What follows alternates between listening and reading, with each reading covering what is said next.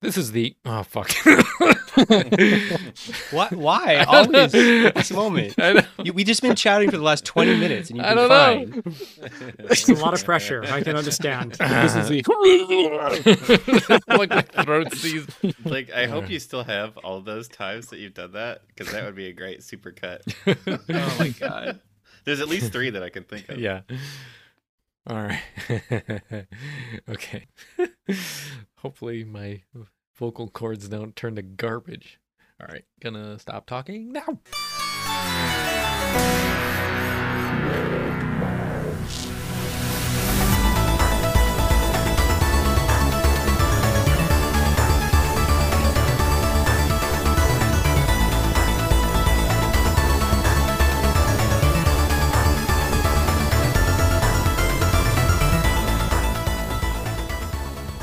This is the Rad Mars Podcast, episode 12. I'm Andy Mindler. And I'm Brendan Trombley. I'm Trevor Williams. I'm Andrew Ford. And I'm Roushi. What is up, guys? Hi. What's up? What's going on? Yeah. How's it going? There's a cat walking on my desk right now. There's a Oh, catwalk okay. on your desk? Yeah. Get off here. Go. Get out That of here. doesn't sound structurally sound. I don't know. I feel like cats have been a defining feature of my video conferencing for the last week, and it's been great. My favorite is on Zoom when you use like the you can put any background you want in there, and then like an animal just appears out of the void behind you. And, Oh yeah, they materialize in and out yeah, as the program recognizes them as part of the the background or foreground. whatever. Yeah. Yeah. What the fuck are you talking about? You never use Zoom for video conferencing? I have, but I don't know what you're talking about. A All right, in materializing Zoom, pet. next time you're in there. All right, next time you're in there, check the settings, and you can set a Right. background. Yeah. Because You can set it. Zoom has to choose what to chop out as part of the background or not, right? Right. So if a second being appears at some point, the camera or the program chooses like, oh hey, there's something here. I have to also snap out of the background. So then it just appears out of nowhere. Oh, I see. So wait, why are you even using that? What are you cutting? Why are you cutting out your background? So you can have a cool Dark Souls background. Oh in my the background. god. Fucking Yeah, of course. You fucking wouldn't? What you should do is take like recordings of yourself just standing behind yourself in different parts of your room and composite them all together. And so it's just you sitting there with multiple yous behind you. Oh my god, that's horrifying. There you go, Mike. There's All right, your well, I next gotta fucking project. try that now. Nice. All right. Or just we- record your background and then like have the video where you just walk through it every now and again and it like loops. And so like people will be talking to you and then like they'll see someone walk behind you and they're like, Mike, someone what? Someone did that at work, at my work. It's fucked up. Everyone freaks the fuck out the first time they see it. And then you gotta like I turn have a around and be Razor like, Grove what? You saw costume, someone? like- I have seen a video that someone recorded of like basically delivering tea to their own desk. So That's good. Oh. Anyway, we were supposed to talk about something. We were. All right. We were gathered here today. Is that what we Yeah. do here? No, yeah, I wanted to talk about something that's very near and dear to me because it's essentially my entire career. I want to talk about learning games. Isn't that great? Great. Yeah. Are we only going to talk about Mario is Missing? I forgot that I knew that one. Well, is that a Mario learning game? Yeah, Mario is Oh Missing. god, I can't wait to hear about that. I thought we'd be talking about like Dead Space teaching us the definition of fear. Yes, we can also talk about that. I just made a 'cause, yeah, I farting want- noise in my brain when you said that. Yeah, no, because I wanted to talk about kind of two aspects of it, right?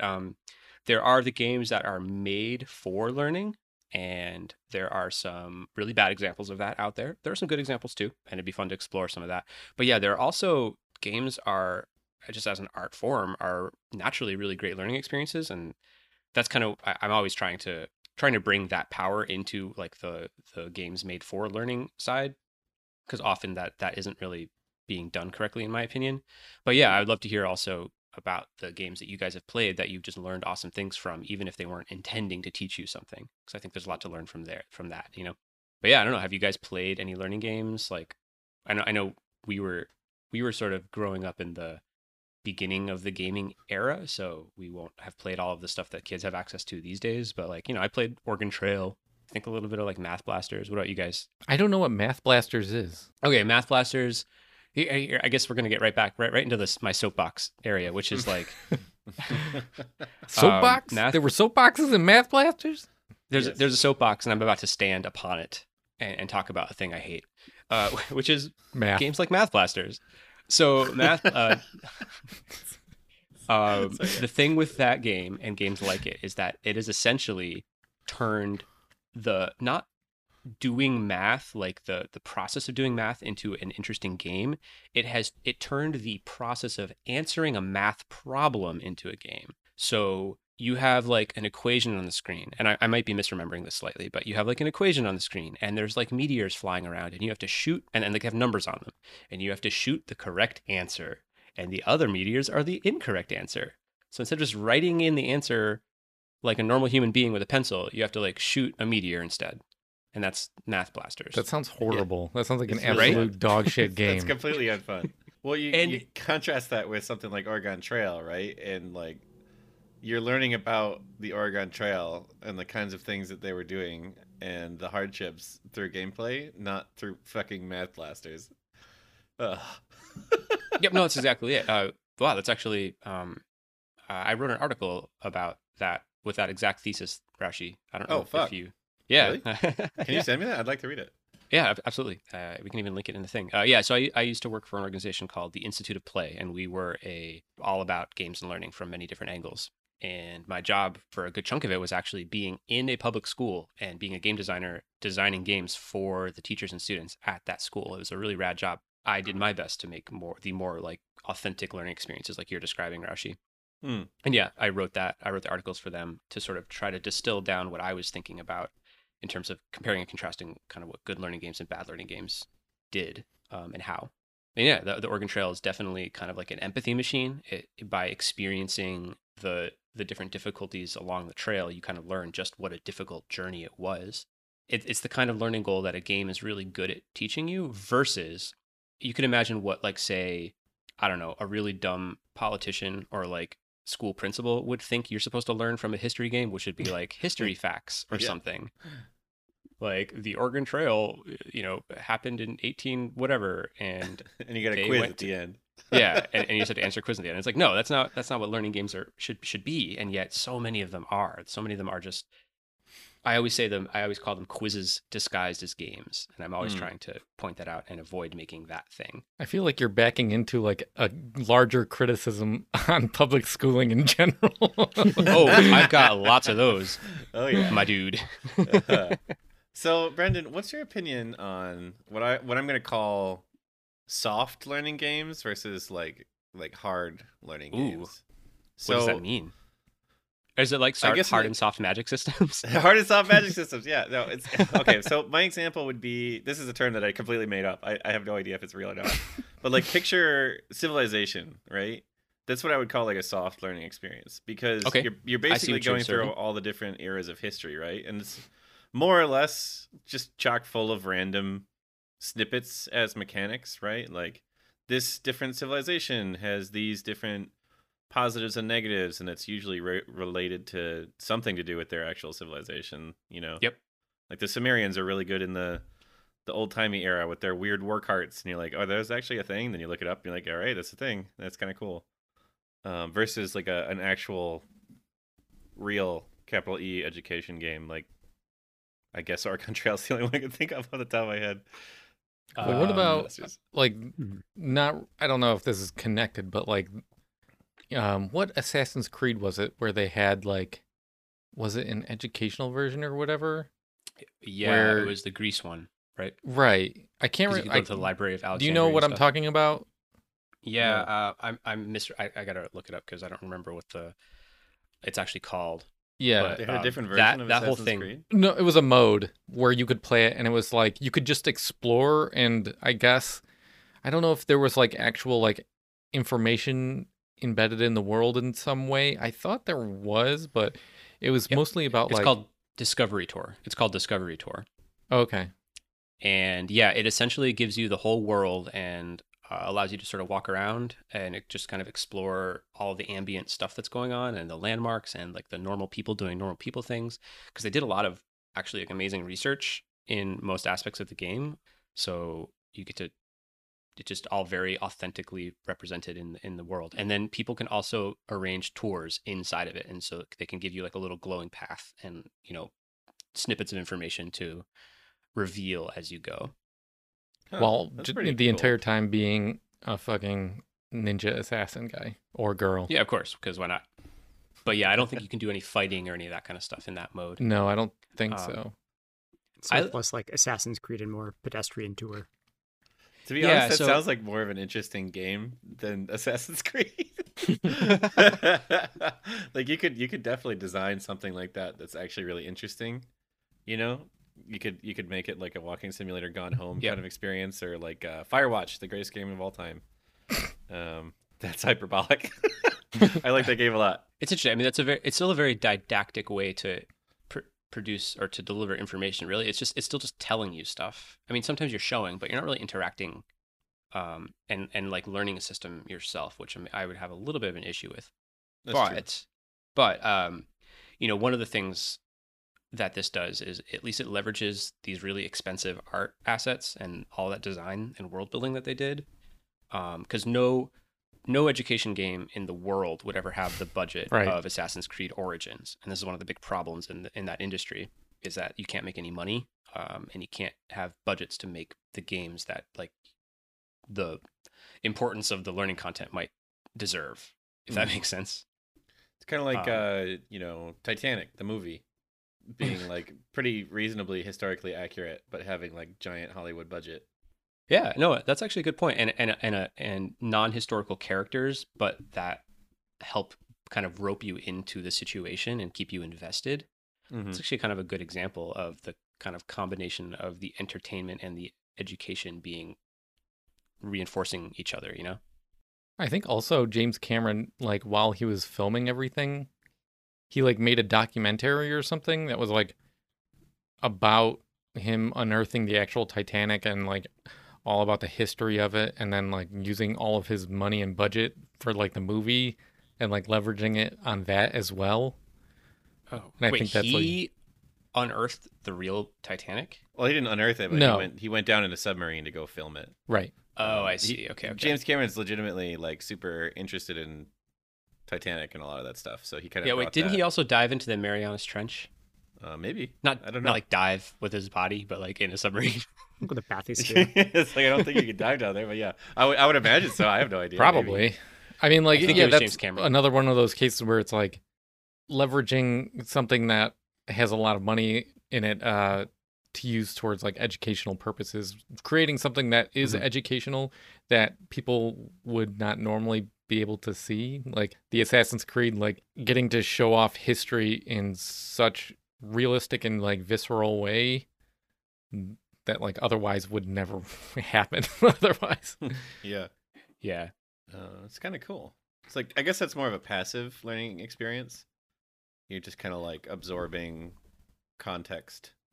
Is that Right, is yeah. that a soft or a Guess so. hard mic? I'm trying to figure out like I don't know what your like I don't have any So, concept of what your scale is. Yeah, I think I have a theory about kind of what Mike was getting at, which is like, so going back to Civilization as an example, you can't learn about the arc of real history by playing Civilization. You know, you're not going to learn about, I don't know, the Crusades or World War II or anything like that. There's no facts, there's no historical facts in that game, but it teaches you the mechanics of civilization. It teaches you the kind of hows and the whys that a civilization may succeed and flourish or not, and the way that you know, say like technologies evolve over time. Like all the different things that happen in civilization are things that happen in real life civilizations on like a more abstract sense. At least that's what I would say. Is It's like like a soft- more, soft like- through learning. mechanics. Like, It's like an you know, Yeah, it teaches Sorry, go ahead. it teaches through the mechanics, exactly. Yeah, I was going to I say think it's like an intuitive sense of history versus like a like hard knowledge, like factual. Like Yeah, this yeah. happened and then this happened and then this happened. You Yeah. just have more of like a kind of systemic understanding. And that's exactly what games are great at teaching, are systemic understandings of real life systems. And that's where I would say that the real kind of meat and the real potential of I was hoping learning you were games saying lies. cheese. Real meat and cheese. Yeah. Meat and cheese, potatoes. If I had to The think that gristle. long, if I had to think that long to come up with the word cheese, that'd be really weird. What the fuck? So I'm thinking about like the childhood games that I played that were educational, and they were all over the map. Tell me about But there's- them. I want to hear about these nightmares. Sure. I mean, there are actually some good and bad things. Like, I think I learned multiplication from some random, very poorly designed game, which was just like, oh, you want to move your robot forward, solve this multiplication problem. So it was definitely like, No. Ugh. yeah. But on the other hand, it like taught me multiplication in kindergarten or something. So it's like, I'm not going to complain That's too amazing. much. I still haven't learned multiplication. I should play this Oh, yeah. game. No way. I mean, I suppose if Uh-huh. I had the choice between like a fucking black and white multiplication table versus one with cool robots, I would choose the one with cool robots. But like functionally, it's the same stupid thing. You're not learning anything about multiplication that like you can't just memorize with Right. any other method. But I mean, like, I feel like part of it there was both a matter of opportunity and also sort of like the context, because I was not the sort of kid that would be like, wow, you know what? I really want to learn multiplication right now. And so, like, even though it's a very thin veneer in terms of you're just completing a pop quiz or like a math quiz, Mhm. it was still enough to sort of like push me to do something that I wouldn't have done on my own otherwise. So, but I agree with you in that, like, these are still not particularly good games. Was it that Yeah. we were just so desperate for any kind of video game that this garbage you were like, I'm willing to play? Whereas nowadays kids would be like, fuck off. Yeah, Yeah, I mean- maybe. Yeah. Kids these days would still probably be okay with it. Like the thing though is that there's a million bajillion learning games out there of varying qualities. It's kind of crazy actually. Yeah, And it sort of presents a new problem that I can talk about later. One game that comes to mind, though, which never worked for me, but I'm curious if any of you played it or it worked for you, was Where in the World is Carmen Sandiego? Yeah, I played that. It was pretty awesome. I watched the TV show. Yeah, same.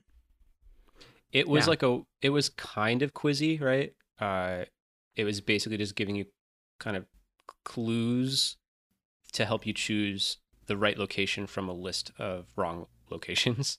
Right. Like, the way I recall it from when I played it as a kid was the game actually came with, I think, an almanac, actually. It came with a something like gun, that. and it said, find her and kill her. And so basically, like, the entire way that the game worked is like they'd give you some information about where Carmen Sandiego was. It's like, oh, she went to the country whose primary export is corned beef, or something like that. And then you'd have to look up in this, almanac that it shipped with, like, does France export corned beef or whatnot? But like, I never sort of like really got into it, and then I ended up just sort of like randomly choosing destinations and then getting bored and stopping playing. But it kind of feels like it's halfway between the two sorts of games we're talking about, in that it is sort of like a pop quiz at the end of the day. But it feels like it has a little bit more context to it. I don't know. Yeah, no, I think Carmen Sandiego adds a little context, which makes it more valuable than just a quiz disguised as a game, but only marginally so, to be honest. So what about a game like The Typing of the Dead, which I played the fuck out of, and it taught me how to touch type real well. I feel like mean, you sure. can't play that game with already, like, if you don't already know how to, like, type correctly. Like, I don't know Really? how you, like, get past the first level if you don't know, like, home row and that shit. I guess not. I mean, you can sort of hunt and peck like some of the easier stuff, but yeah, once you get towards the end, I guess you See, gotta When type. the When guy throws when an I was axe in your 12, face, and it's a Yeah. K. It's like, fuck, where's K? Okay. when I was 12, I learned how to be a master typist by simply playing a shit ton of EverQuest. I had to communicate with real life people Right. real fast. That's true. Yeah, actually, holy shit. Online games, man. Back in the day, you gotta type real quick. Oh yeah, kids these days don't know what it's like. They don't have to learn how to type the way I did. When it came to typing, like, I could type real quick, but I would still use just 2 fingers. Like, I just could do it without really looking. But it wasn't until I actually took a real typing class that I figured out, like, the super fast way where you could do with home row and stuff. Yeah. To be homeroom. fair, for the public school system, for me in North Carolina at the time, I actually did in like third grade. We had a typing thing, and they were like these. Damn, third LC grade. I took Yeah, it my or senior fucking year. maybe fourth or fifth. Wow. They weren't computers though. They were these like LCD keyboard thingies that would sit on your desk, and the little LCD screen you could like, but like had a full like the little LCD screen sat like along the top, almost like it was a big calculator, and the keyboard was just below it, and it still taught me home row, which was great, but it wasn't like a real computer. Man, we got So I guess I was armed with that very basic knowledge before going into EverQuest some years later. yeah, we got, and by we I mean I don't know if Mike you experienced this because we went to and Ford went to middle school together. Is this Mr. was it Mr. the, who the he was woodshop the- teacher? Yeah, he was our typing / computer teacher in fifth grade was previously the woodshop teacher. Such a natural. He use of had technology. on his right hand, he had only his thumb and his pinky finger, and on his Oh my left God. hand, he was missing, I think, his middle and ring finger. So Was this character? This was the character that the janitor joked about in Scrubs. Yeah, yeah. He's I've only real. got pointer and and he thumb can type pinky. faster and more accurately than I can now after decades Wow. of typing. that's So he's like yeah, the but he also ultimately didn't the most qualified person to do it. right. He didn't teach me jack shit about typing. I'll tell you that much. Oh god. What a magical friendship you guys have had your whole lives. Yeah. I remember in fifth grade, just like being in fifth grade. I don't even know how old you have to be in fifth grade, but walking in and him being like, "I'm your teacher," and then seeing his hands and me being like, "What the fuck?" Also, I did swear back then. So I remember. I mean, yeah. I got in trouble sweared a lot for it. more in middle school than I ever do as an adult. Yeah. Foul-mouthed 10-year-olds. Uh-huh. I feel like there's more excitement to swearing when you're in middle school. It's like, wow, it's the forbidden fruit and I can taste it for the first time. Whereas as an adult, nobody gives a shit if you swear or not. Yeah. That's true. Nobody gives a good goddamn fuck if you curse. Exactly. Unless it's on this podcast and it's Raushi saying Yeah. certain things. Certain things. Can't say certain things. No. Like I remember being in a study hall with Ford, where I was telling him about a shitty short story I was writing, and I was swearing so much that the teacher yelled at me. Oh man, that seems vaguely familiar. But definitely does sound very on brand for you though. Yep. Especially back then. yeah. All right. So we're Yeah. talking about educational games. So, Hey, at least we're still talking about the educational environment. We're Educational not too far. environment of video games. Have games thought about swearing? so Yeah, I'm gonna Duke throw Nukem, this- dude. Oh, Come on. dear God in heaven. Yes, where do you think I That learned my has- swears from? Yeah. So much yeah. educational value. A lot. You learn how Yeah. to pay money to strippers. So one thing I'm thinking about as we're talking about this, and I think some other people brought this up earlier, but like there's a lot of games that have no sort of direct aspiration to be educational, but end up being potentially useful educational tools anyway. Like, Oh yeah. I think one of the things I mentioned before is I've got some friends that are wizards with redstone in Minecraft. Oh, And- thank you so much for bringing up Minecraft. yeah, and at the end of the day, like redstone is basically you are setting up a digital circuit using these things that are not quite, comparators or logic gates, but there's a pretty direct correlation between the two. And if you ever want to set up anything complicated with a sort of, redstone circuit, like it is surprise, surprise, you are actually designing a circuit. Yeah. No, you set up. There are real logic gates. You can do, I think, pretty much every logic gate imaginable. Right. What in I'm saying Redstone. though is that like the redstone components that you build are not logic gates, but like you can combine two of them pretty simply to create like an OR gate or a NOT or something like that. Yes. Yep. Definitely. And So I mean, oh, at the end of the day, the circuits you build are sort of direct analogs to digital circuits. I have zero understanding of redstone. yeah. I made a door that opens, and I was proud. God damn it. Nice. No, that's really great. You could. There's actually one very, very specific thing that you can learn, and that's just like the basic inverter in redstone, which is like redstone running into a block, and then coming off that block is a redstone torch. And when the block gets redstone signal from the redstone dust, the torch turns off, and that inverts the signal. Does that make sense? Yes. That's like the basic component of any logic gate from there on out.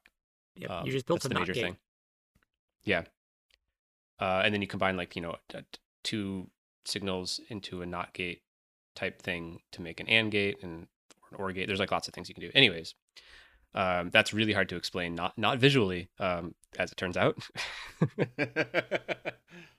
But I was going to say that Minecraft, if you were to ask me like what are some of the best non-intentionally educational games, Minecraft like very easily hits the top of the list. I mean, it's to the point where now, Microsoft supports an educational version of Minecraft. I was going to say, I discovered that there was an educational version because I was looking up stuff on the like Minopedia or whatever.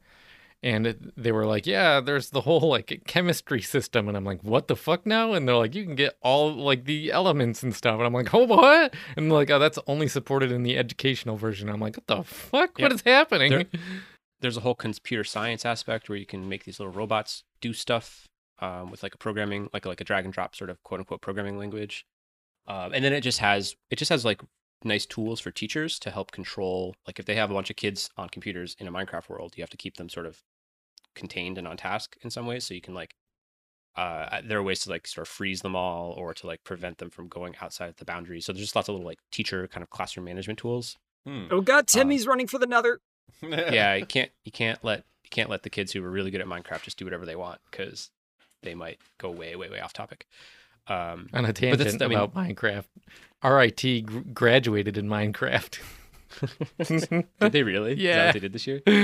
That's really on brand. I'm actually kind of proud of that. Wow. My little brother, I've got family in like the Charlotte, North Carolina area, and they did graduation in cars on the Lowe's Motor Speedway, like NASCAR track,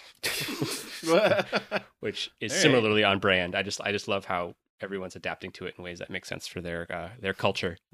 Did they do like a slow dance afterward with the cars driving slowly next to each other? Slowly drifting next to each other. Yeah. Pixar's Cars movie in the end. I haven't seen Cars. This is the second time we've brought up Cars. Wow. It's also the millionth time we brought up Minecraft. I was going to say, we need to do a full channel. episode just on like revisiting Minecraft. Wow, it's the Minecraft podcast. But no, so Minecraft is one of the best educational games out there precisely because it's just so flexible and allows so many different systems. And it's like a tool of self-expression, which it really rises the activities that you can do in the game higher on a there's like an educational pyramid called Bloom's taxonomy. And it really just is trying to say like there's sort of like higher order thinking skills like when you go up this pyramid. So like the really basic thing you can do is recall information. That's the bottom of the pyramid. And then like what is it called when you can't even do that? You are the ground that the pyramid is built upon. Dirt. Me. You're the chuff. Did you see the chum? The chuff. I don't know what the chuff is. But it means congratulations, you're a ditch digger. You're a trash garbage, but poop man. Anyways, they going up the pyramid, there's stuff like analysis or like prediction, and then at the very very top of the pyramid is creativity, like synthesis. And so Minecraft allows you to go right to the top of that Bloom's taxonomy thing. So that makes it really awesome. Minecraft is great for learning. Oh, absolutely. Yeah. And in my career as a learning games guy, I've done lots of Minecraft stuff because it's just so good at it.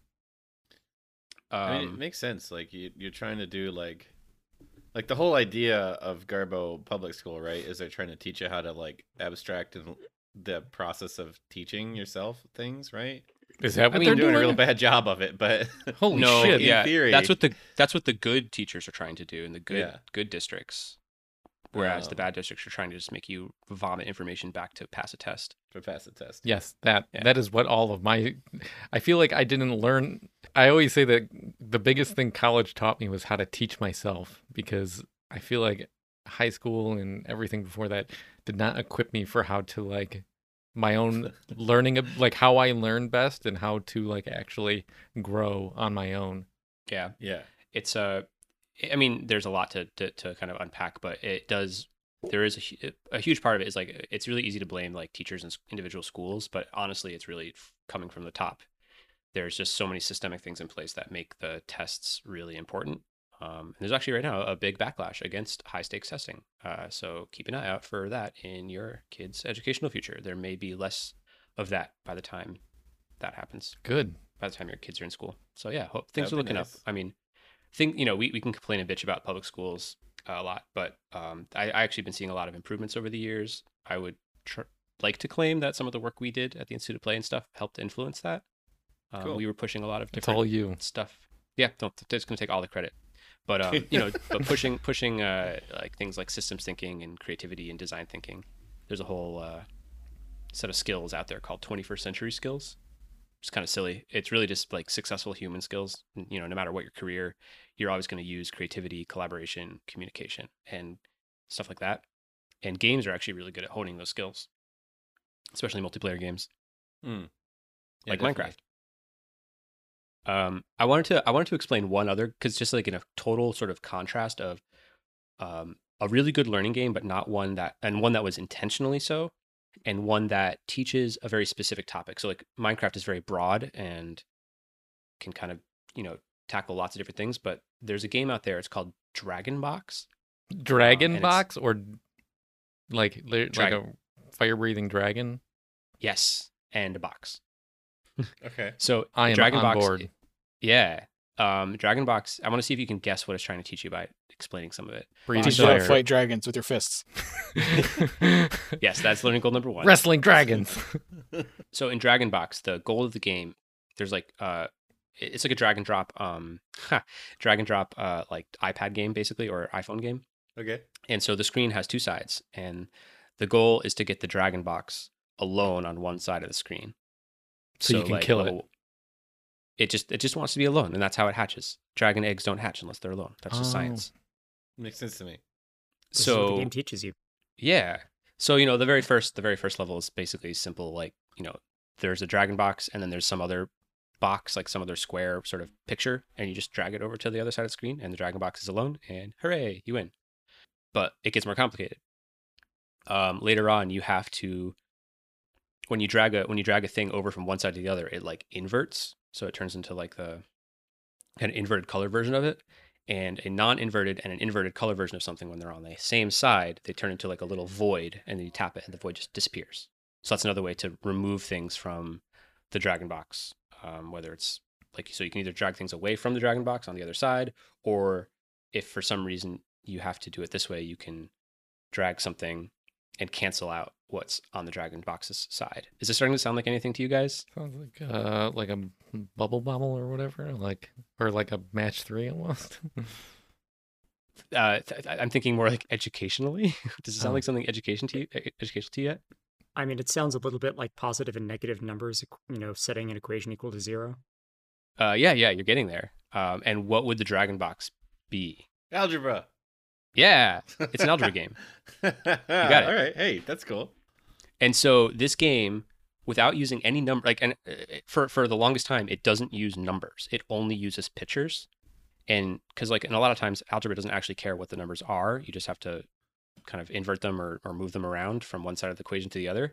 And Dragon Box teaches you that through its mechanics without ever using a single number. Later on, it does start using numbers, and the equal sign is the divider between the left and the right side of the screen. Yeah. And it gets really crazy. You have to do like fractions, and you have to do the thing where it like inverts the fractions, and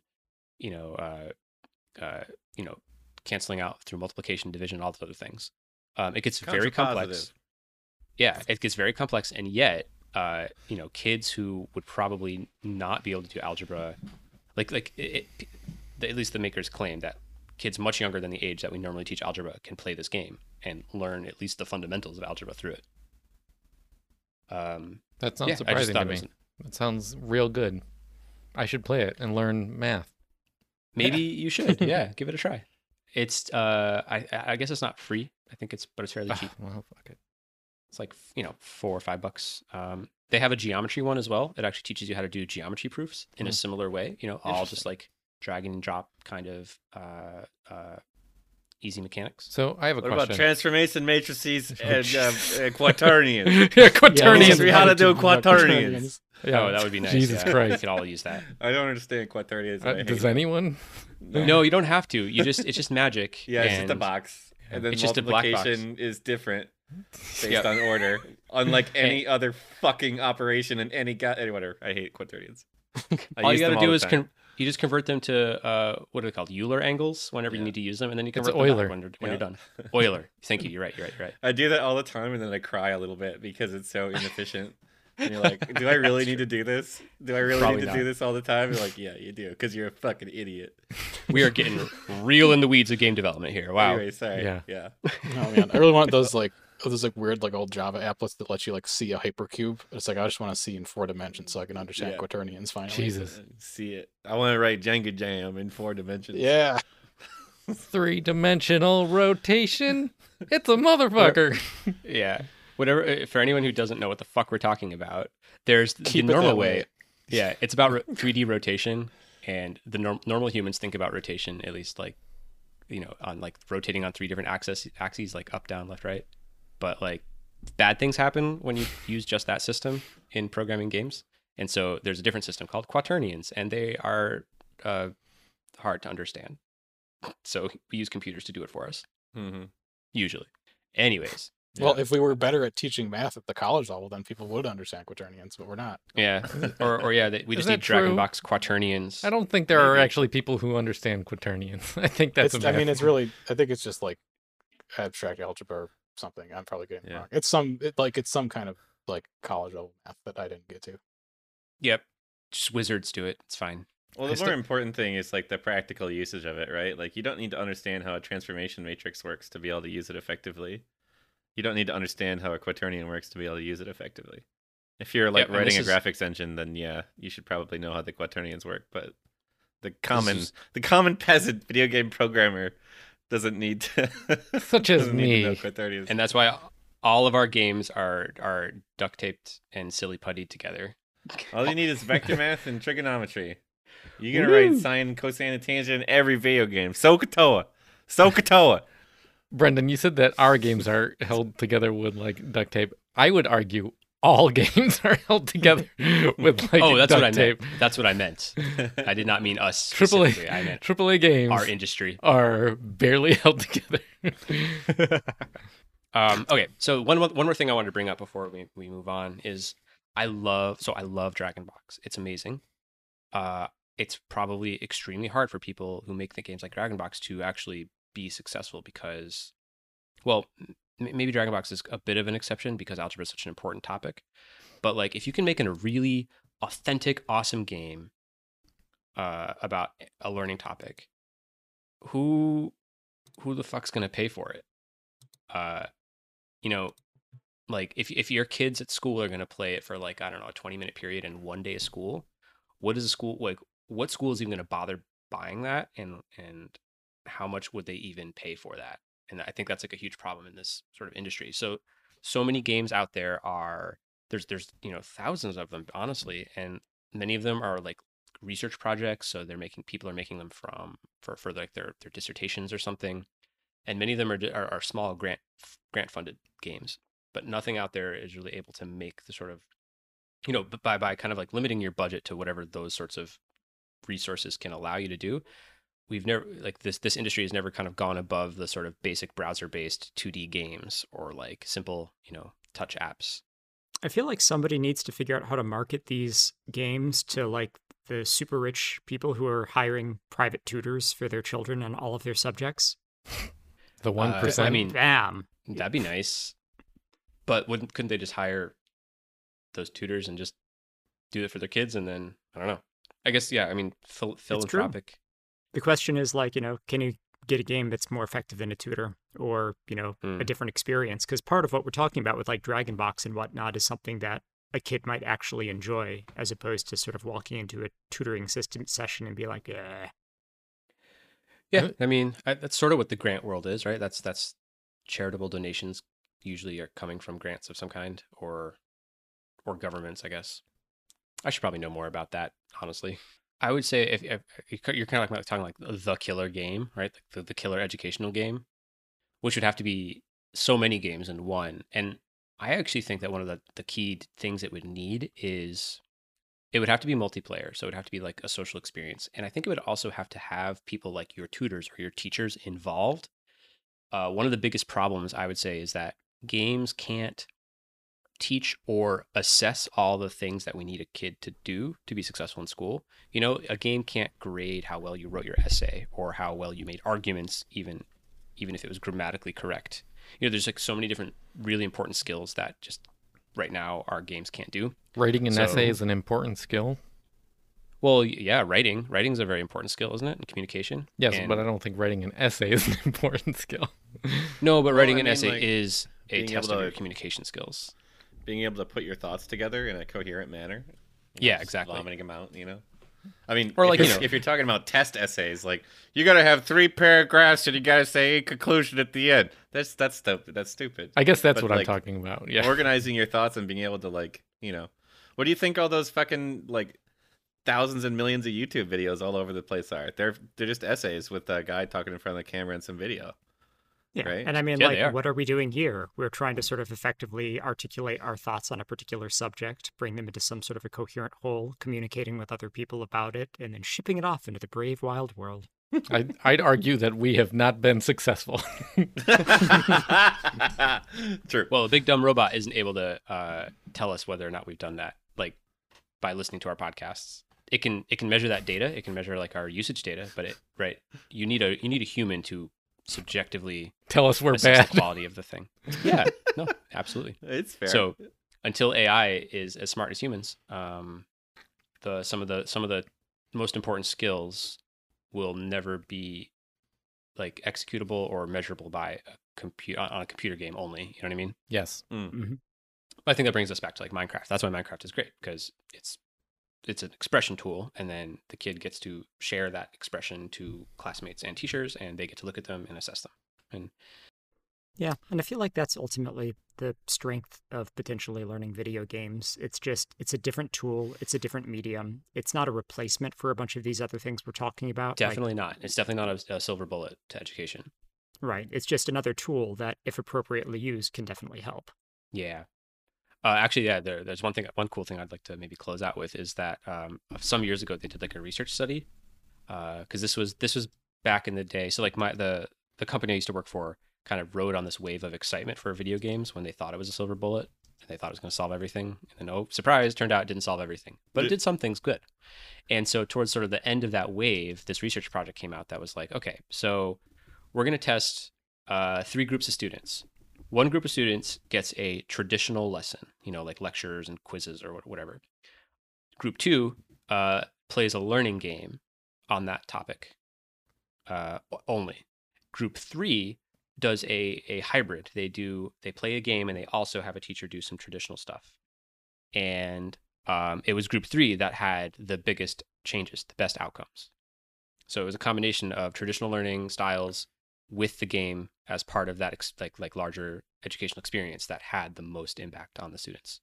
And I thought that was really cool, and also really, I mean, kind of obvious to me. I was But going to say it doesn't seem too surprising. no, it's not. But like, I think it's still an important thing to point out that you're not just going to plonk kids in front of a computer and have them play games all day to learn, but they are an amazing tool when used in a larger context of learning.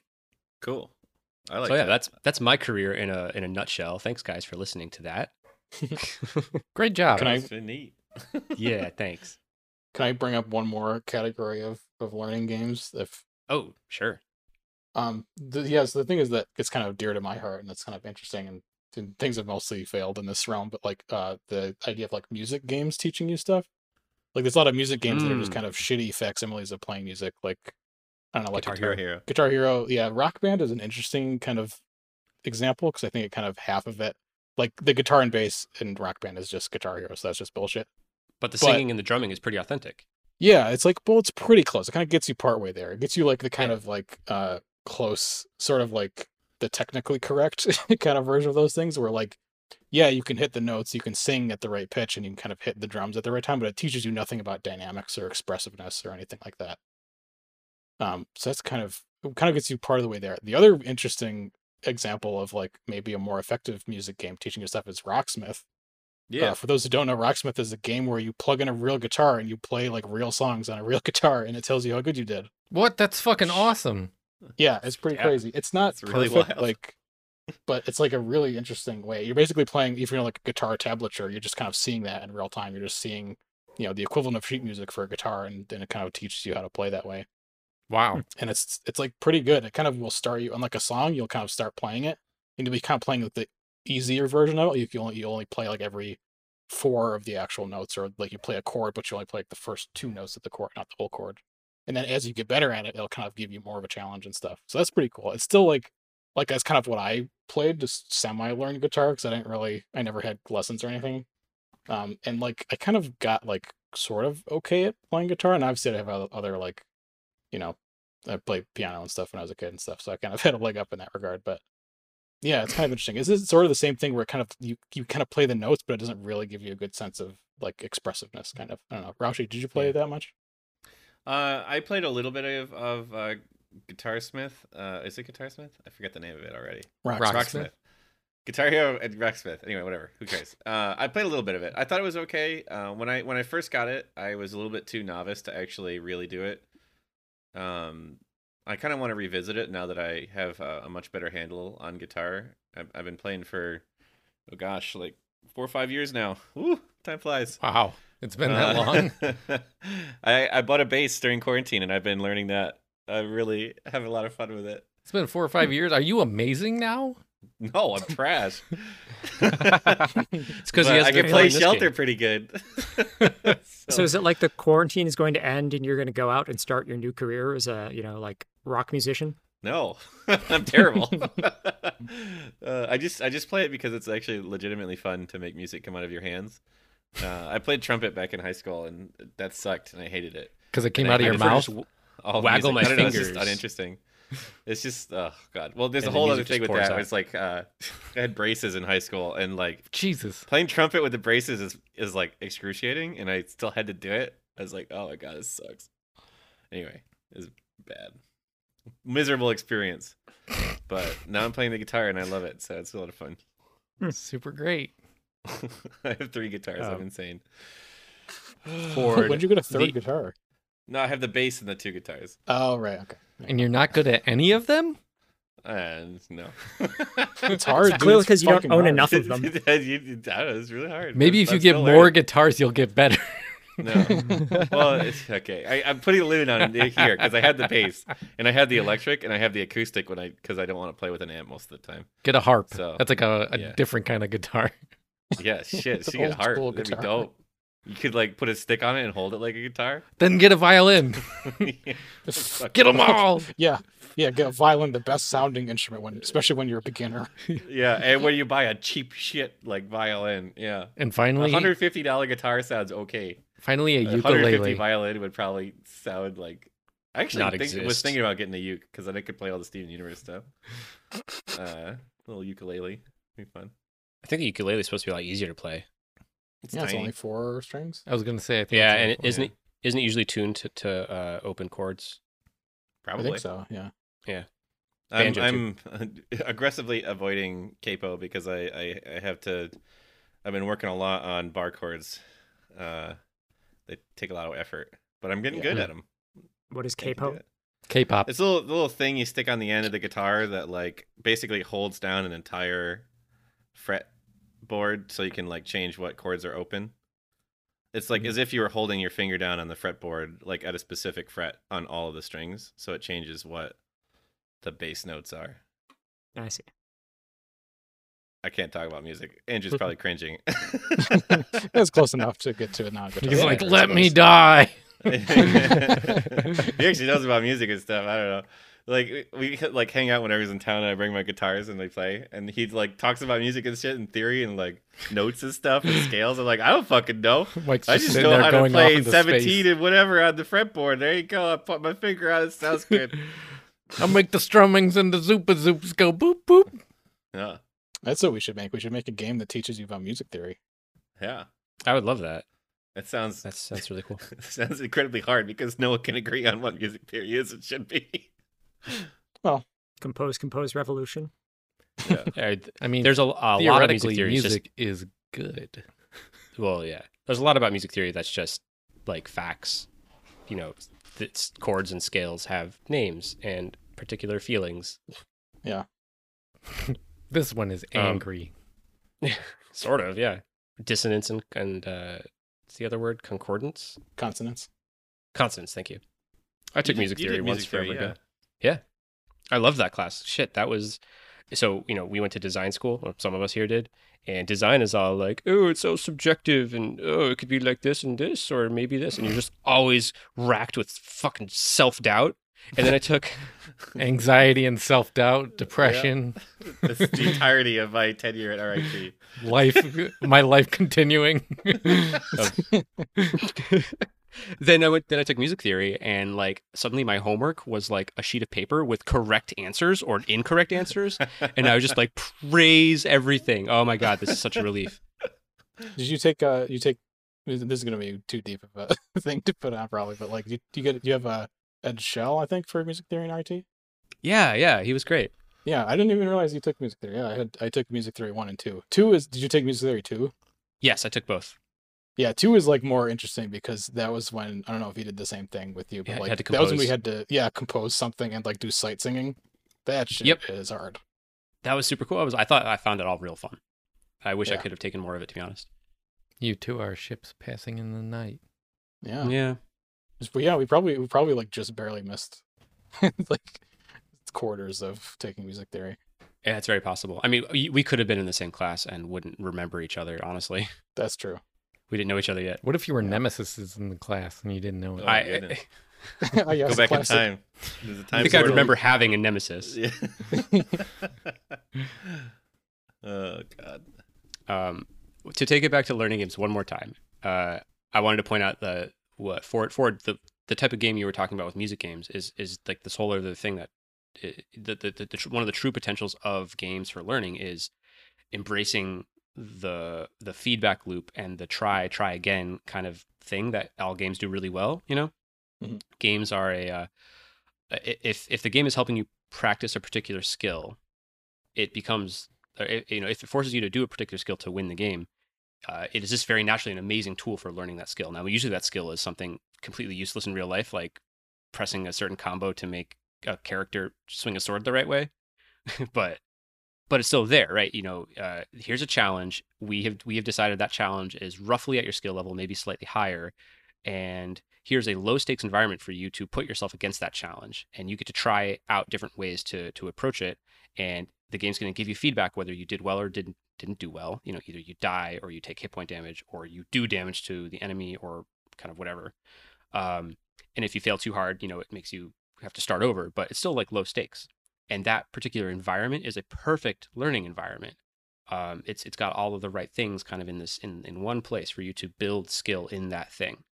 And that should be, I think, an aspiration for anyone making learning games is if you can produce that loop, if you can build a game and a game system that helps you practice a real life skill in that way authentically, then you have a really great learning game. And that's so much better than like regurgitating facts. Yeah, it's almost like the short version is that the games allow you to fail without kind of consequence, right? Whereas if you fail on a test, like that sucks. Yes, that is, low stakes failure, but also challenge that is particularly geared towards your level. Like those two things together it has to be those two things together, right? Yeah. Just like Dark Souls. Yeah. No, maybe. Maybe. Only if you're that particular hardcore gamer. Mario 64. Yeah, okay. Anyway. So yeah, I'm taking over this part here. Do you guys want to take a break? Yeah. Yes. Yeah. Take All a right. break. Break.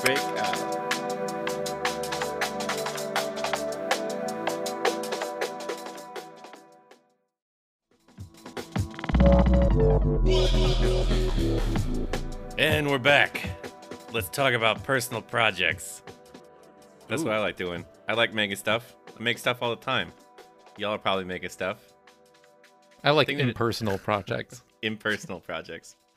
Yeah, detached projects. Yeah. I don't give a fuck. I like making stuff. I have a hard time finishing stuff, which we have discussed before. Oh yeah. Right I'm there with you. hoping every project is the one that I'm hoping is the real one. This one's been going on for a long time. The one I was actually working on today, believe it or not. I was making Oh, hey, I'm some very nice- proud of you. Fuck off. I was making some nice treats. I was That being makes it sincere. Oh, wow. I'm so not used to this. I have no idea. Anyway, I've been making a weird, I guess you could call it an MMO, an indie MMO on my own for the last couple years. You're pretty making on an and off. MMO by yourself? Yes. Go You are on. brave, I guess brave it's soul. been No like one 3 said how years. ill-advised it was. Yeah, it's really bad, but I'm actually having a lot of fun doing it. Anyway, it all started off because like I did like a couple of multiplayer games using some shitty multiplayer server tech that the client that we were working with had, and I'm like, man, I really don't know anything about networking. I wonder if I could write my own server and like try doing that. So I bought a book, read some shit on Stack Overflow, installed Visual Studio, just started writing some fucking socket servers, and here we are 3 years later. It's a lot of fun. It's horrible, but man, it's a wild ride of learning a whole lot of new things. Does it work at all? Parts of it do. A couple years ago, I had like a fully functioning prototype using Unity's networking called Unet. That's deprecated, and I'm glad that I threw it away and started from scratch about a year ago, maybe Well, longer than fuck. that. Just the networking stuff. Just because I was really unhappy with the way that they had their stuff set up and the kind of workarounds I had set up for my own kind of thing, and mainly I was just curious to write a server. So that's where we are now. Yeah, that's the thing. Any side project or personal project that teaches you something, like even if you never finished it, which I'm not saying you won't, right? Oh, yeah. You've gotten tons of value out of that experience that you can take into anything in the future. Like Oh, being yeah, able to make your own absolutely. multiplayer server is a valuable thing. So yeah, it's really fun. Today I was working on trees. I was making a whole bunch of 3D modeling trees and making skins, and I've sort of put together like what I'm calling a full size zone. Like imagine like EverQuest 1999 kind of zone size area. Final Awesome. Fantasy 11. Like what a zone would be. Van Carl Dunes or whatever, you know. So is this a like or like a 3D like kind of first or over the shoulder person kind of game? Yeah, I guess like the elevator pitch for it is that like I'm just using the term MMO because it's gameplay wise it's more similar to something like EverQuest, Final Fantasy 11, like those old school Set it very and forget it arcane type of tax. MMO kinds of things. Yeah, like the server takes like 3 times a second kind of deal. But really the game of it is like it's like a multiplayer roguelike experience. So imagine you had like your whole MMO grinding from level 1 to end game through all these crazy bosses, but that's kind of condensed into a period where like beating the game would probably take around a weekend's worth of time, maybe a little bit longer. But it's like what I'm going to call party wipe hardcore. So if your party gets killed, you're reset back to level 1 and play shit. through the whole game again. So like very high stakes kind of thing. It's the kind of game that doesn't exist and is probably only for me, but I'm gonna probably play a lot of it. It doesn't exist because the first fucking bozo that causes your party wipe that's not you is going to make you be like, fuck this game. Yep. Well, I mean, you're only playing with your friends, really. So like, Oh, okay, you just end your That's how you friendship there. lose friends. yeah, it's how you lose friends. It's not like you're playing with randos over the internet. You're playing with, the equivalent would be like you and your 4 buddies set up a Minecraft server and you're just playing on that Minecraft server kind of thing. It's a product that doesn't have an audience. But it's Are hella you- fun to make, and I Yeah. love it. I feel like sometimes those are the best products, though, that are just sort of like, pure brainchilds of something that someone makes because they enjoy it. Hmm. The first one's got to come from somewhere. Might as well be from your ass. Like, you can make something new or you can make something great. Can't have both. Can't have both. Oh, goodness. Anybody else working on anything else? Yeah, I've actually got a fairly natural thing from that. I'm working on a project that is far, far, far less ambitious. A friend of mine that I play Minecraft with and myself have been more out of intellectual curiosity than any actual need, trying to figure out how to run the cheapest Minecraft server possible using AWS or GCP. I mean, like at the end of the day, like we've been paying for Minecraft hosting from one of these dedicated companies, and that's honestly the same thing to do, and what I would probably recommend anybody do if they're, thinking about what to do. But both of us were basically just curious, like, hey, clearly there's got to be a fair margin that they're making on this. I'm wondering how cheaply we could run a particular server. And actually, you can run it really cheaply for yourself if you're just running your own, like, particular server and it's the only thing you're doing on AWS or GCP, because of the free tiers. Like, they allow you to run one particular machine, such and such, so many hours per month. And free is pretty cheap. Really? Right. And so, like, in theory, a lot of the stuff that you need falls within the free tier. And so, like, this wouldn't scale. Like, if you tried to make a company out of this, like, you'd run past the free tier real quickly. But if you're just running your own server, you can do it real cheaply. But the other thing that we've been trying to do, which is where this actually gets slightly more interesting than just starting up VMs and whatnot, is trying to set up some infrastructure that will detect when the server is idle and shut it down, but still have some sort of very inexpensive, low CPU, basically monitor server waiting around for people to try to connect to the server, and in response to it, actually launching the server on demand.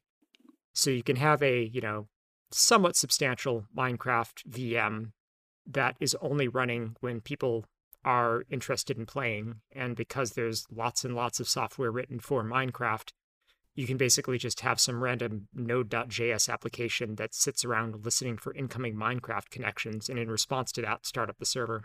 Wow, that's really cool. So yeah, we've got like almost everything. We just haven't bothered to sort of like put everything together yet. So you haven't finished it. Exactly. It's the nature of these sorts of projects. What, like from the user side, what happens when you connect? I guess you haven't tested it out yet. Like No, when you connect and it's like, oh, I'm going to start the server up. Does your client be like, no server's there, and then you got to do it again kind of deal? Or it's sort of like that. So we've been working with a Node.js module that we found that can return a sort of custom server status message in response to someone trying to connect to it. So like when you go to the multiplayer menu in Minecraft, it sort of like pings the server and gets the message of the day back.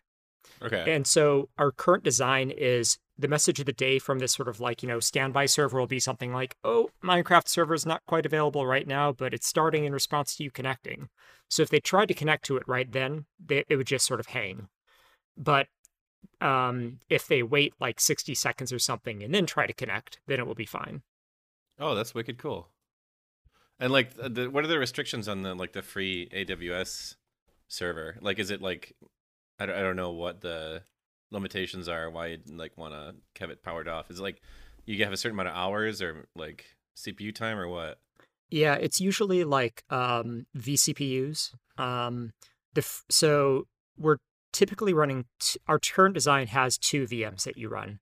The first one is a server that's running all of the time, which is running this sort of, proxy server. And that basically consumes the free tier entirely. It's basically just a single cheap VM, but it's like a particular VM flavor that AWS allows you to have like one of those instances on 24/7 for free. Okay. And in response to that connection, it actually updates a DNS entry. We're actually running it in GCP right now, but it updates a DNS entry, which then points the domain name for our Minecraft server to the VM that was just started, which is a far more powerful one, which is outside the free tier. But How that much is that? So we haven't decided on the actual specs at this point. The one we've been experimenting with is far more powerful than we actually need. It's like, I think, 2 VMs or 2 vCPUs and like 4 gigs of RAM or something like that. But yeah, it should allow us to have a far more powerful hardware than what we're paying for right now at a cheaper price, if we ever bother to switch over to it. Neat. You said a whole lot of like acronyms and shit. Don't have any idea what any of it means. I assume what all of that came to was that we were making a Minecraft server do things in the cloud, and we haven't actually done it yet. Yeah. I mean, it's the sort of thing where if you take a step back and say, you know, what is the cost of the engineering time that we've spent on this? And it's like, well, probably more About expensive. $40,000. Yeah, it's like more expensive than the money we would have saved by just, you know, sort of actually paying for a server, which is what we're doing anyway. But I guess at the end of the day, this has never been really sort of about cost savings for us. It's been more about sort of like learning how to run infrastructure in these things and experimenting with some of these services. And also, we've been sort of throwing additional tools at it that we don't strictly need to, like Terraform and Kubernetes and other stuff, because it's like, hey, you can use these things. It has there's no point to using some of these things, but we're doing it because we can. That's programming. Yeah, it's a pedagogical project at the end of the day. So I don't know. Sounds like a lot of fun, actually. Yeah. I've always been curious about that kind of AWS stuff. Maybe because I'm making a weird MMO thing. And I'm like, well, I could kind of run like a server deal, but like, I don't know. Who knows? Whatever. I want to talk to you about that at a later date. Yeah, I'd be happy to. It. Do it now, right on the podcast. Let's get into it, guys. I don't have an intelligent questions to ask yet, so. Yeah, I mean, what is the internet made of? I think that the GitHub we've been using for this, like GitHub repo, is public, but it's also a complete mess with a bunch of stuff in it that's not actually in use, but you could share. Classic. Cool. Is anybody else working on anything? Yes. Any cool stuff? I want to hear, Ford, do you have any projects? Yeah, I always have projects that are never getting done. Tell me. So it's mostly just music stuff. I have like, there was way back in the time when I was like more productive and like constantly making songs. I have basically like an album's worth of songs that are like 9 to 10 years old at this point, that are like all the songs are like 80 to 90% done. And I kind of just have to sort of finish them and like decide whether it's good enough to release and then finish them and release them. So I did actually release them anyways. Yeah, but they're just not, I don't know. Releasing music is a weird thing, especially electronic music, when you know, it's very hard to sound professional, and that's a fucking ridiculous amount of work. But I actually did work on one of those songs this week, which was nice. Hell yeah. Nice. So there's that. There's like, I kind of have like 3 separate like whole album projects kind of going in parallel, sort of. There's that one. There's like one where I like actually at the beginning of like quarantine time, I like got really inspired to make like a certain album based on this one kind of idea after I watched this weird old Vincent Price movie. So like that kind of had like a burst of inspiration, and that kind of petered out. So that's like a idea for a whole album that has like 2-ish finished songs and a bunch of other ideas. And then there's a whole like game soundtrack I want to do for one of our kind of semi perpetually in progress games that has like a handful of songs done and like ideas for like 10 more. So these 3 things are kind of happening in parallel, not getting very close to being done, because I can't like decide which one I want to actually be the most important one.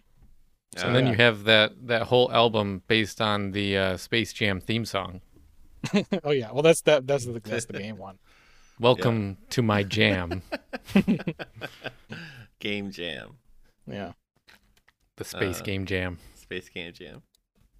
Well, we made the basketball game, so you know. We did? No.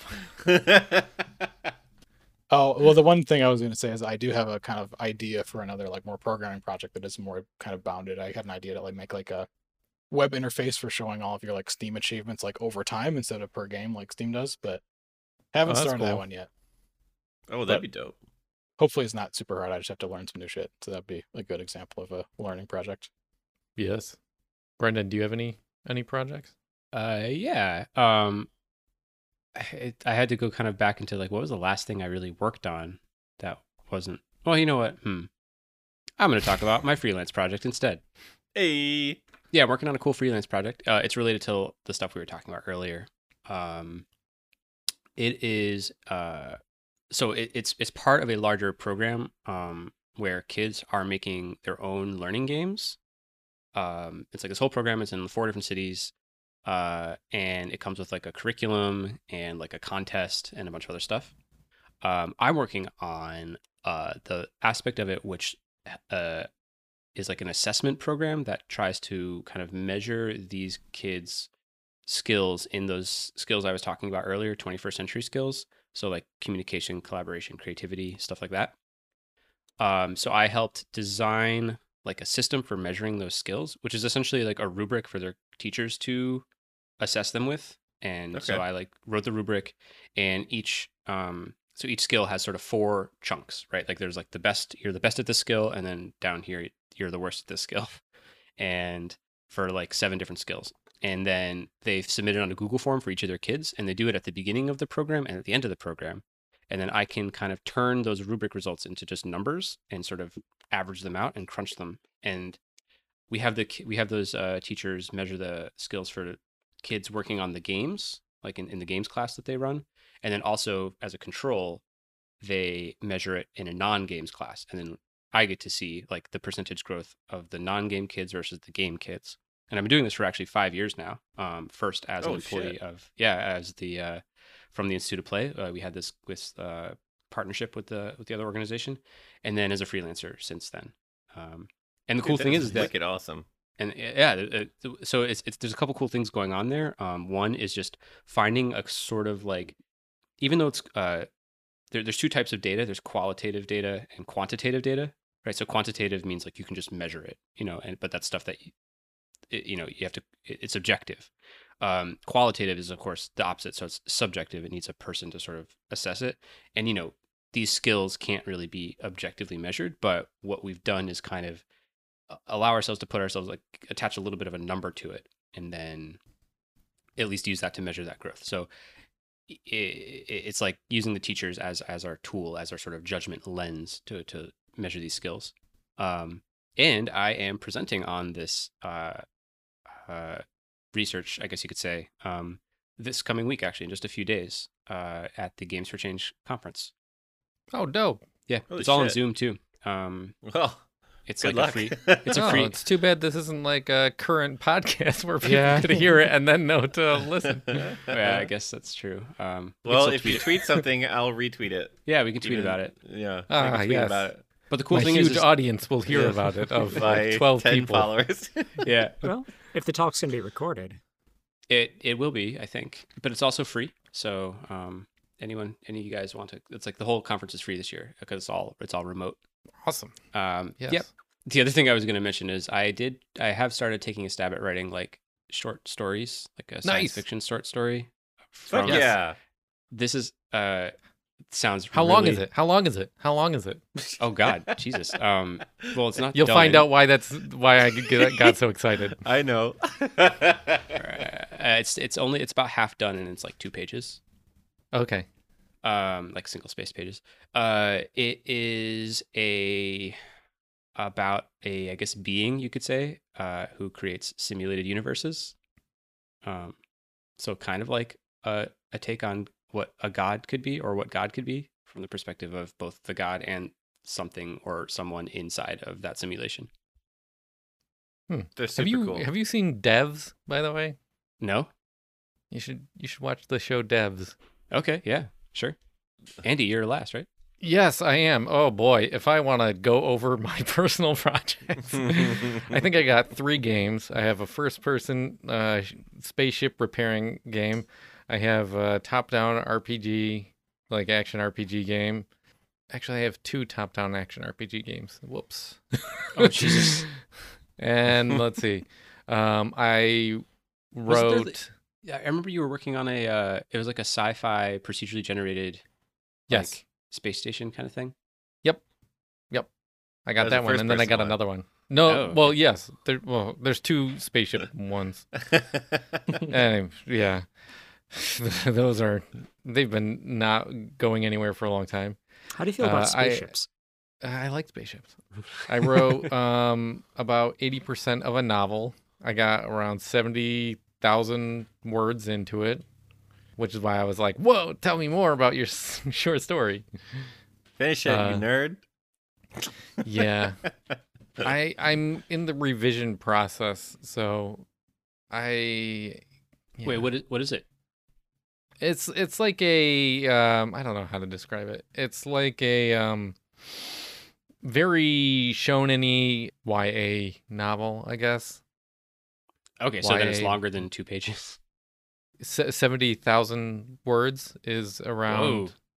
I think, 130 pages, something That's like amazing. that. Because you wrote a that. kid's book that one time as well. Oh yeah, I wrote a children's kid's book. I'm in Actually the process of published, yes. right? I need to revise it, and then I'm going to do a larger print version of it by an 8x8 print, which I want to have. Are you using like a self-publishing service kind of thing? Yeah, I found a company out of New Jersey that does like like card like books, like the thick.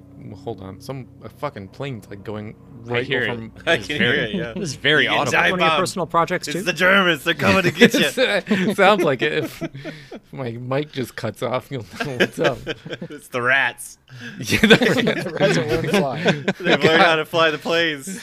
it's happening. Yeah. I found a company that does like the thick card page, like Yeah, kid for like book for print. kids books, for like little kids. Yeah, and I want to do 8x8 ones because I did like 5.35 by 5.35. I don't know, it's a stupid size, but yeah. And then finally, I'm also working on the foam sword and shield for Lincoln. I actually completed the Master Sword and the Hylian Shield. Fucking actually did the thing. So cool. Wow. And Did you're you done. tweet those pictures? Are they I on did, the internet yeah. somewhere? They're Instagram, Yeah. probably. I don't know, wherever. Yeah, on Instagram. And then also, I'm about halfway through the Goddess Longsword. It's like shaped. I just need to like Dremel and sand it a little bit, and then prime it, and then paint it. So it's the shape is like pretty much done. Do you think Oh. the second one turned out better or worse than the first one? It turned out better. Mm. Yeah. I learned a lot from the first one. So is Lincoln beating the crap out of you with a sword and shield now? Not really. I mean, like, so we were watching Mulan tonight, and like there was one scene where the like villain shows up and he like pulls the sword from like his back, and Lincoln runs out of the room, grabs the like master sword, comes back, and then like puts it over his back, and then it is like growling at the TV. And I'm like, Hell cool, yeah. you're He's the gotta villain. defeat the fucking Huns, man. Yeah. Now So- all China knows you're here. So It's I fucking looked at him. Mulan, and- dudes. Do your Yes. research. I saw it. I was literally watching it tonight. But now I'm like, shit, do I need to make a scabbard for that? Fuck. Yes, I'm going Yes, you to. do. The answer is yes. And it's got to be a back scabbard because Link puts it on the back Oh too. yes. Of course. And you also need to have like some way of attaching the shield to it. Yeah, I don't know. You must be swift as the coursing river Yeah. There you go. with all the force of a great typhoon. Be a man. Mysterious as the dark side of the moon. The dark side of the moon. All right. Young Well, man. What you mean, Zion Man? Yeah. The German dub of that song is amazing, by the way. Oh, yeah. what the fuck? Why do you even know that? Is that your check this out this week? That was going to be mine now that I No. thought of that, but maybe not. Oh anymore. shit. Well, Well, now that we're talking about it, why don't we do, hey, check this out.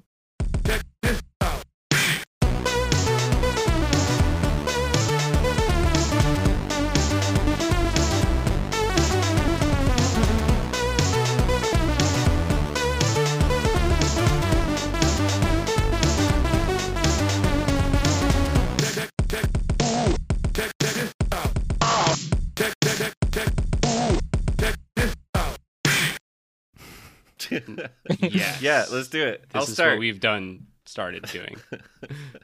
I've been rereading the Dresden File books because the latest one comes out, I think this month, maybe next month, very soon in either way.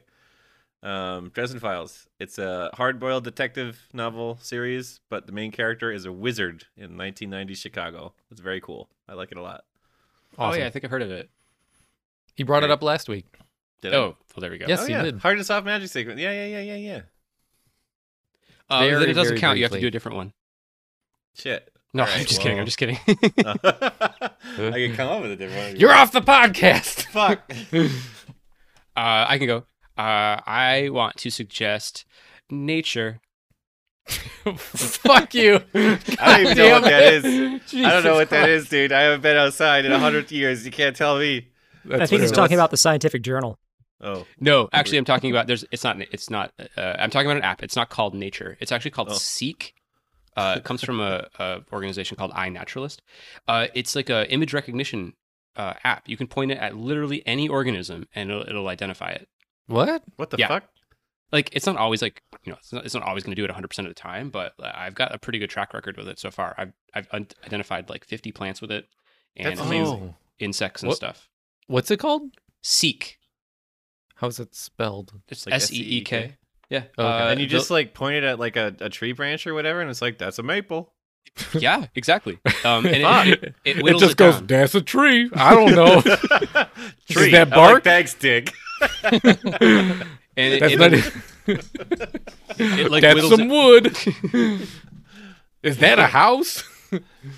It doesn't do objects, but no, it like whittles it down. So you know how there's like all the different levels of classification, like kingdom, phylum, genus, species, etc. Yeah. It'll like go down the list, and so sometimes it has a hard time getting all the way down to the species level, but it'll tell you other. You know, it very quickly will say like, yeah, it's a plant, and it's this kind of plant, and this family or whatever. That And is so cool. yeah. I pointed it at a human, and it got human. I pointed it at a kitty cat, and it got kitty cat. Those are the only two things I could point mine at. Yeah. Do you It's like bag of garbage. You're like, yes. do you drill down on like it's like that's a dog and you drill it down and it goes that's a good boy. You're like, oh cool. Good. Good. I was ready to. I'm ready to point it at some person in my life, and it's going to be like, that's an alien. You're like, Or a robot. whoa. That man is dead. You're like, oh no. It's a replicant. But the other really awesome thing about this app, it like records all of your observations, and then it like even like collects, it does like badges and sort of gamification stuff on it too. So it's almost like real life Pokemon Go, maybe, kind of. That's wicked You cool. found some poison sumac. I did use it to identify poison ivy actually in my That- park the other day. Is that poison ivy? Yes. It absolutely was, and I was good. I was like, I'm Rub pretty it sure all it's over poison your ivy. genitals. That is Ever- the other trick. Yeah. Ever since Boy Scouts, I don't know what poison ivy looks like, so I just assume every plant I come in contact with is poison ivy. They're like, got "What's three- that?" I'm like, "It's probably poison ivy." They're like, Wow. You didn't learn jack shit, did you?" It's got three leaves, and the outer leaves kind of have like a mitteny shape. Like there's like a kind of like a thumb bit. That's how I do it. Isn't there red like under the leaf or something? Sometimes, but not always. Sometimes it's just Oh, fucking see? green. What the fuck Wow. is that? It's Yeah, bullshit. touch all the leaves, turn them over, and then identify whether they're poison. Tickle the leaves, taste them, brew Dude, them the- into a tea, drink it, I was die. using- I was using this app the other day in the park, and I was trying to get to this other thing called a wineberry that I learned, and I was alone, so I didn't have my mask on. It was like on my wrist, and it brushed against poison ivy, and I was like, Oh my fuck! So I had to like walk home without using a mask, and I felt really bad about it. Yikes! It's a good thing you knew that was poison ivy. It's true, yeah. You said wineberries? Aren't those known as Yes. grapes? Holy shit. Fuck you. That's the future. Fucking savage. They actually look. They're called wineberries. They look like weird raspberries. Oh, wow. Drooplets. Yes, they contain drooplets. Yeah. Exactly. More pepper facts. We're quickly descending in the worst episode of like just friend memes that nobody's gonna get. Yeah. All right. Hey, who's next? Someone else check something out. Anybody Forward. else got something? Forward, quick, Yeah, before I'm we just all gonna die. Save us. I'm just gonna do the dumb thing I said before. Go watch the version of "I'll Make a Man Out of You" from Mulan that's in German. I'll put the link in the show notes. It's really funny. It's great. It's really good. That's Cyan it. man. Spoiler alert. Jeez. Oh, sorry. Cut that part out. Yeah. Just bleep it. I Just can go bleep next. it. So I have a completely random one. My father told me that there's a comet around right now, so my hey, check this out is going to be comets. Apparently, there is a comet known as Neowise that you can see at around like 4:30 Pacific Standard Time right now in the morning. So you could have seen it about a month before this episode got released, but I'm sure there are other comets around as well. No, by the time this episode does release, it will be higher in the sky, so it's actually going to be better. Okay, cool. So Yeah, comets, man, check them out. Check out the night Comets. sky. Cool. All right, mine is really stupid. It is the paint that I've been using on the foam swords. It's called Check out Plaid Paint. FX paint. Yeah, it's the paint that I use on the foam swords. You've been Go- painting it go with on. plaid? No, the company is Plaid. It's PLAID, and it's FX paint, and it's like the metallic kind, and it's a like acrylic like latex mixture. So like the reason why like I had to like look up a whole bunch of different kinds of paints because foam, when it like crunches up or like when you hit it against the side of someone's head, like it squishes a bit. And if you get the wrong paint, like I was just going to use spray paint. It turns out spray paint like cracks and like will like crumple off of the stuff. And so you need something that like flexes with the foam, and not a lot of stuff does that. So it took a bit of research to find this particular brand. It's actually made for like cosplay. That's really Oh. cool. Yeah. So you don't Cool. like smack someone with a sword and then create a poisonous cloud of debris in their face or whatever. Right, yeah. It just kind of like flexes Coat with it it with and then flecks of lead. yeah. Just shards of glass. Like, what is this? It's my stained glass cosplay sword. I think that's All right. really cool. Well, I am at a Mindler on Twitter. Where can people find you guys? I'm at the Brendo on Twitter. I am at Heckbringer at Twitter. I am at Adhesion on Twitter and adhesion.bandcamp.com and soundcloud.com/adhesion. You can find us at Team Radmars on Twitter, radmars.itch.io, radmars.com. And there's probably another one that I forgot. No, I think that was Team that was it. Radmars. I mean, you can find us Tell on your friends. Anchor FM as well. Anchor FM, wherever you get your podcasts. Pretty much, yeah. Check out our podcast that you're listening to. Oh, for my for projects that I'm working on, I should have just been like, this fucking podcast is absorbing all of my goddamn time. How did I forget that? Yeah, well, there's that episode that may or may not come out ever. that we're Right. Working on. Well, Yes. we just referenced it though. Yeah, now it has Well, to. they won't know which one though. I'll just have to edit it out. From their point of view, any episode could be the next one. Have you considered overdubbing any of the episodes in German? No. Rashi and I can do it. There's Yes. a side project for you guys. I took yeah. one semester of German. Hell yeah, let's do it. Okay, I think we've hit the end of the episode. Have we? Yes. Okay. Thank you for listening, everybody. And thank you guys for joining me tonight. Is there any more rat facts? We got to end the episode first. No. You're not allowed to have rat facts until we end the episode. That's I told you right. a million fucking times. Andy, you're welcome. You're welcome. You're here and you're welcome. Thank you. Thank you. The end. Bye-bye.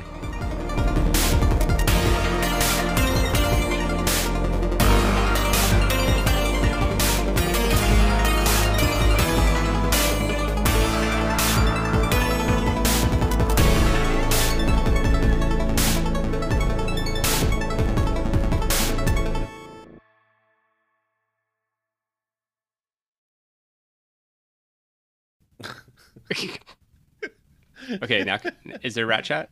Is there rat chat? There is Rich. Yay! yes! Yes!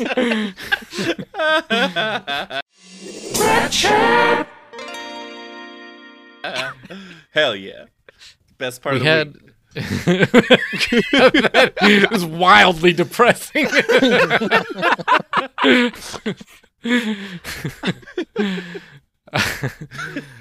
It's not anything too special other than the fact that we think, they're getting smart and not getting any of our traps.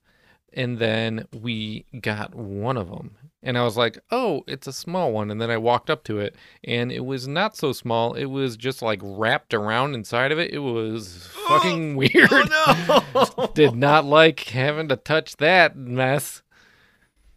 And there are definitely more underneath the shed because every now and again I can hear them moving like a horrible organism beneath me. Oh, Jesus. Can you put traps under the shed? Yes, but then how do I retrieve said trap? Or like A stick. You attach a stick to it. Yeah. Just like ever so slightly under the shed within reach. It doesn't seem to be that's the issue. I mean, like, the issue is that they won't like go on them. Even Gotta when you switch to the gotta peanut upgrade that bait to some like filet mignon or something. I put like freshly cooked chicken on them, and they did not go for it.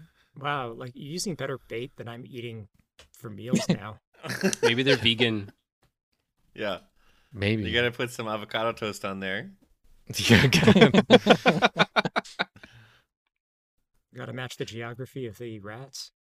Well, we just put down I guess we're kind of like in the process of buying a house right now, and Oh, so what's even What the I- point? Why are you killing the well, exactly.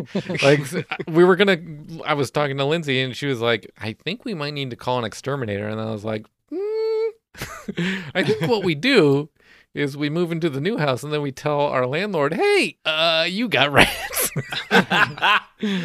See ya." Yes. That means that this segment has a lifespan, and not just when the rats are extinct. That's what you think. We're gonna Different- mail some rats. We're Yeah. gonna open up a package that came from Team Redmars, and it's gonna be like just full of rats. Instead of a glitter But they bomb, all it's a rat died bomb. because they were mailed from fucking Rochester. It's just like, here's a box of dead rats. I'm not This proud gag to will fucking go put holes better. in it, you idiot. Shit. It's just a trash bag full of dead rats. With a stamp on it. FedEx is like, we can't ship this, sir. This is clearly a bag of dead rats. If it fits and ships, man, I've been to the UPS store.